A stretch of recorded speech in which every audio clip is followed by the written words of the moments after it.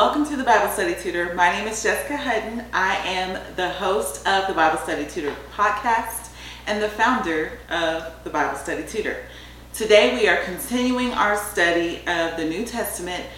Today we are in Mark 7. So let's get right into the study. The passage from Mark 7 presents a pivotal moment in the ministry of Jesus, addressing the tension between religious traditions and divine commandments. The Pharisees and scribes questioned Jesus about his disciples' apparent disregard for the traditions of the elders, particularly their failure to observe the ritual of hand washing before meals. Since Mark's audience consists of Gentiles, primarily Romans, he takes time to explain those Jewish rituals. In response to the Pharisees, Jesus rebukes them for prioritizing human traditions over the commandments of God, accusing them of hypocrisy and empty worship. He points out how their traditions undermine the true intent of God's law, such as honoring parents, by allowing people to neglect their familial duties under the guise of religious observance. Jesus then teaches the crowd about the true source of defilement, emphasizing that it's not external factors like food or unwashed hands that make a person unclean, but rather the evil that originates from within the heart. This teaching challenges the prevailing Jewish understanding of purity and defilement, highlighting the importance of inner righteousness over outward legalistic rituals. Interestingly, Mark points out that by making this declaration about what true defilement is, Jesus had declared all foods clean. According to Henry Turlington, quote, "The wording of verse 19 seems so blunt that RSV has tempered it for modern readers. But Jesus and his contemporaries could speak of the natural processes without offense. The Greek text says that food eaten does not have to do with the heart, i.e. the mind and thought of a man. It merely passes through his stomach and out into the latrine. Therefore, Mark concludes, we have Jesus' authority for saying that the food we eat or reject neither commends us nor disqualifies us before God," end quote. Instead, Jesus emphasizes two key things that reveal true impurity: evil acts and evil attitudes. Mark lists 6 of each form of impurity. Now, evil acts include evil thoughts, sexual immorality, theft, murder, adultery, coveting, and wickedness. Evil attitudes include deceit, sensuality, envy, slander, pride, and foolishness. These 12 themes illustrate the deeper evils that Jesus emphasizes, moving beyond external observances to address the sinful attitudes and motivations of the heart. The list serves to underscore the idea that true defilement comes from within and emphasizes the importance of addressing such matters of the heart rather than merely adhering to external traditions. The narrative then shifts to Jesus traveling to the region of Tyre and Sidon, where he encounters a Syrophoenician woman, that is, a Gentile. James Brooke explains the significance of this section accordingly. Quote, "Whether Jesus went into Phoenicia immediately after preceding events is unimportant, but Mark's placing the account immediately after 7:1 through 23 is most significant. If the proper inference from the teaching of Jesus in 7:1 through 23 is that all foods are clean, found in verse 19, the lesson to be learned from 7:24 through 30 is that all people are clean."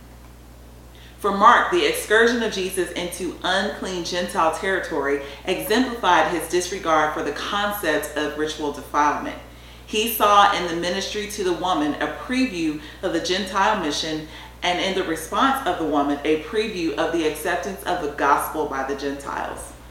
Mark's Gentile readers/hearers no doubt found in the account reassurance that they were part of the true people of God. In connection with these considerations, the emphasis is not on the exorcism, but on the teaching of Jesus. The account is more of a pronouncement story than a miracle story in form. Furthermore, he continues, the woman's faith stands in contrast with the unbelief of the scribes and Pharisees. Her understanding contrasts with the disciples' dullness, end quote. The woman begged Jesus to heal her demon-possessed daughter. Initially, Jesus responds with what seems like a dismissive remark, stating that it's not right to give the children's bread to the dogs. However, The woman's humble and persistent faith moves Jesus, and he commends her for her faith, granting her request and healing her daughter.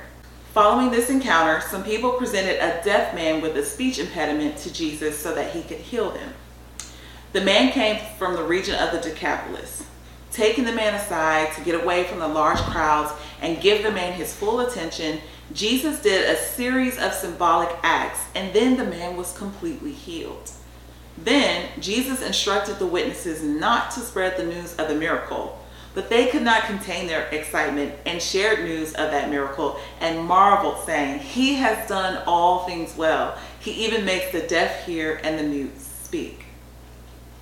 Now, overall, Mark 7 portrays Jesus challenging religious traditions that prioritize outward rituals over inward righteousness. It emphasizes the importance of having genuine faith and being obedient to God's commandments over human traditions or legalism. The chapter also highlights Jesus' compassion for people outside the Jewish community, demonstrating his mission to bring healing and salvation to all people, regardless of their background. So you may have noticed as we've been reading the Gospel according to Mark, that Mark seems to place narratives in random spots. When you're reading the Gospel according to Mark, it's important to pause and not take for granted that you understand the story because you read it in Matthew or Luke or John. Don't ever approach it that way. Instead, pause to think, why did Mark put this here? What is significant? And the reason I'm saying that, particularly regarding Mark, is because his gospel really does seem like a lot of stuff are random. So you might be reading something and you say, what? Like with John the Baptist's death in chapter 6. He could have told us that John died in chapter 1, because that's when he brought up the fact that John was arrested by Herod.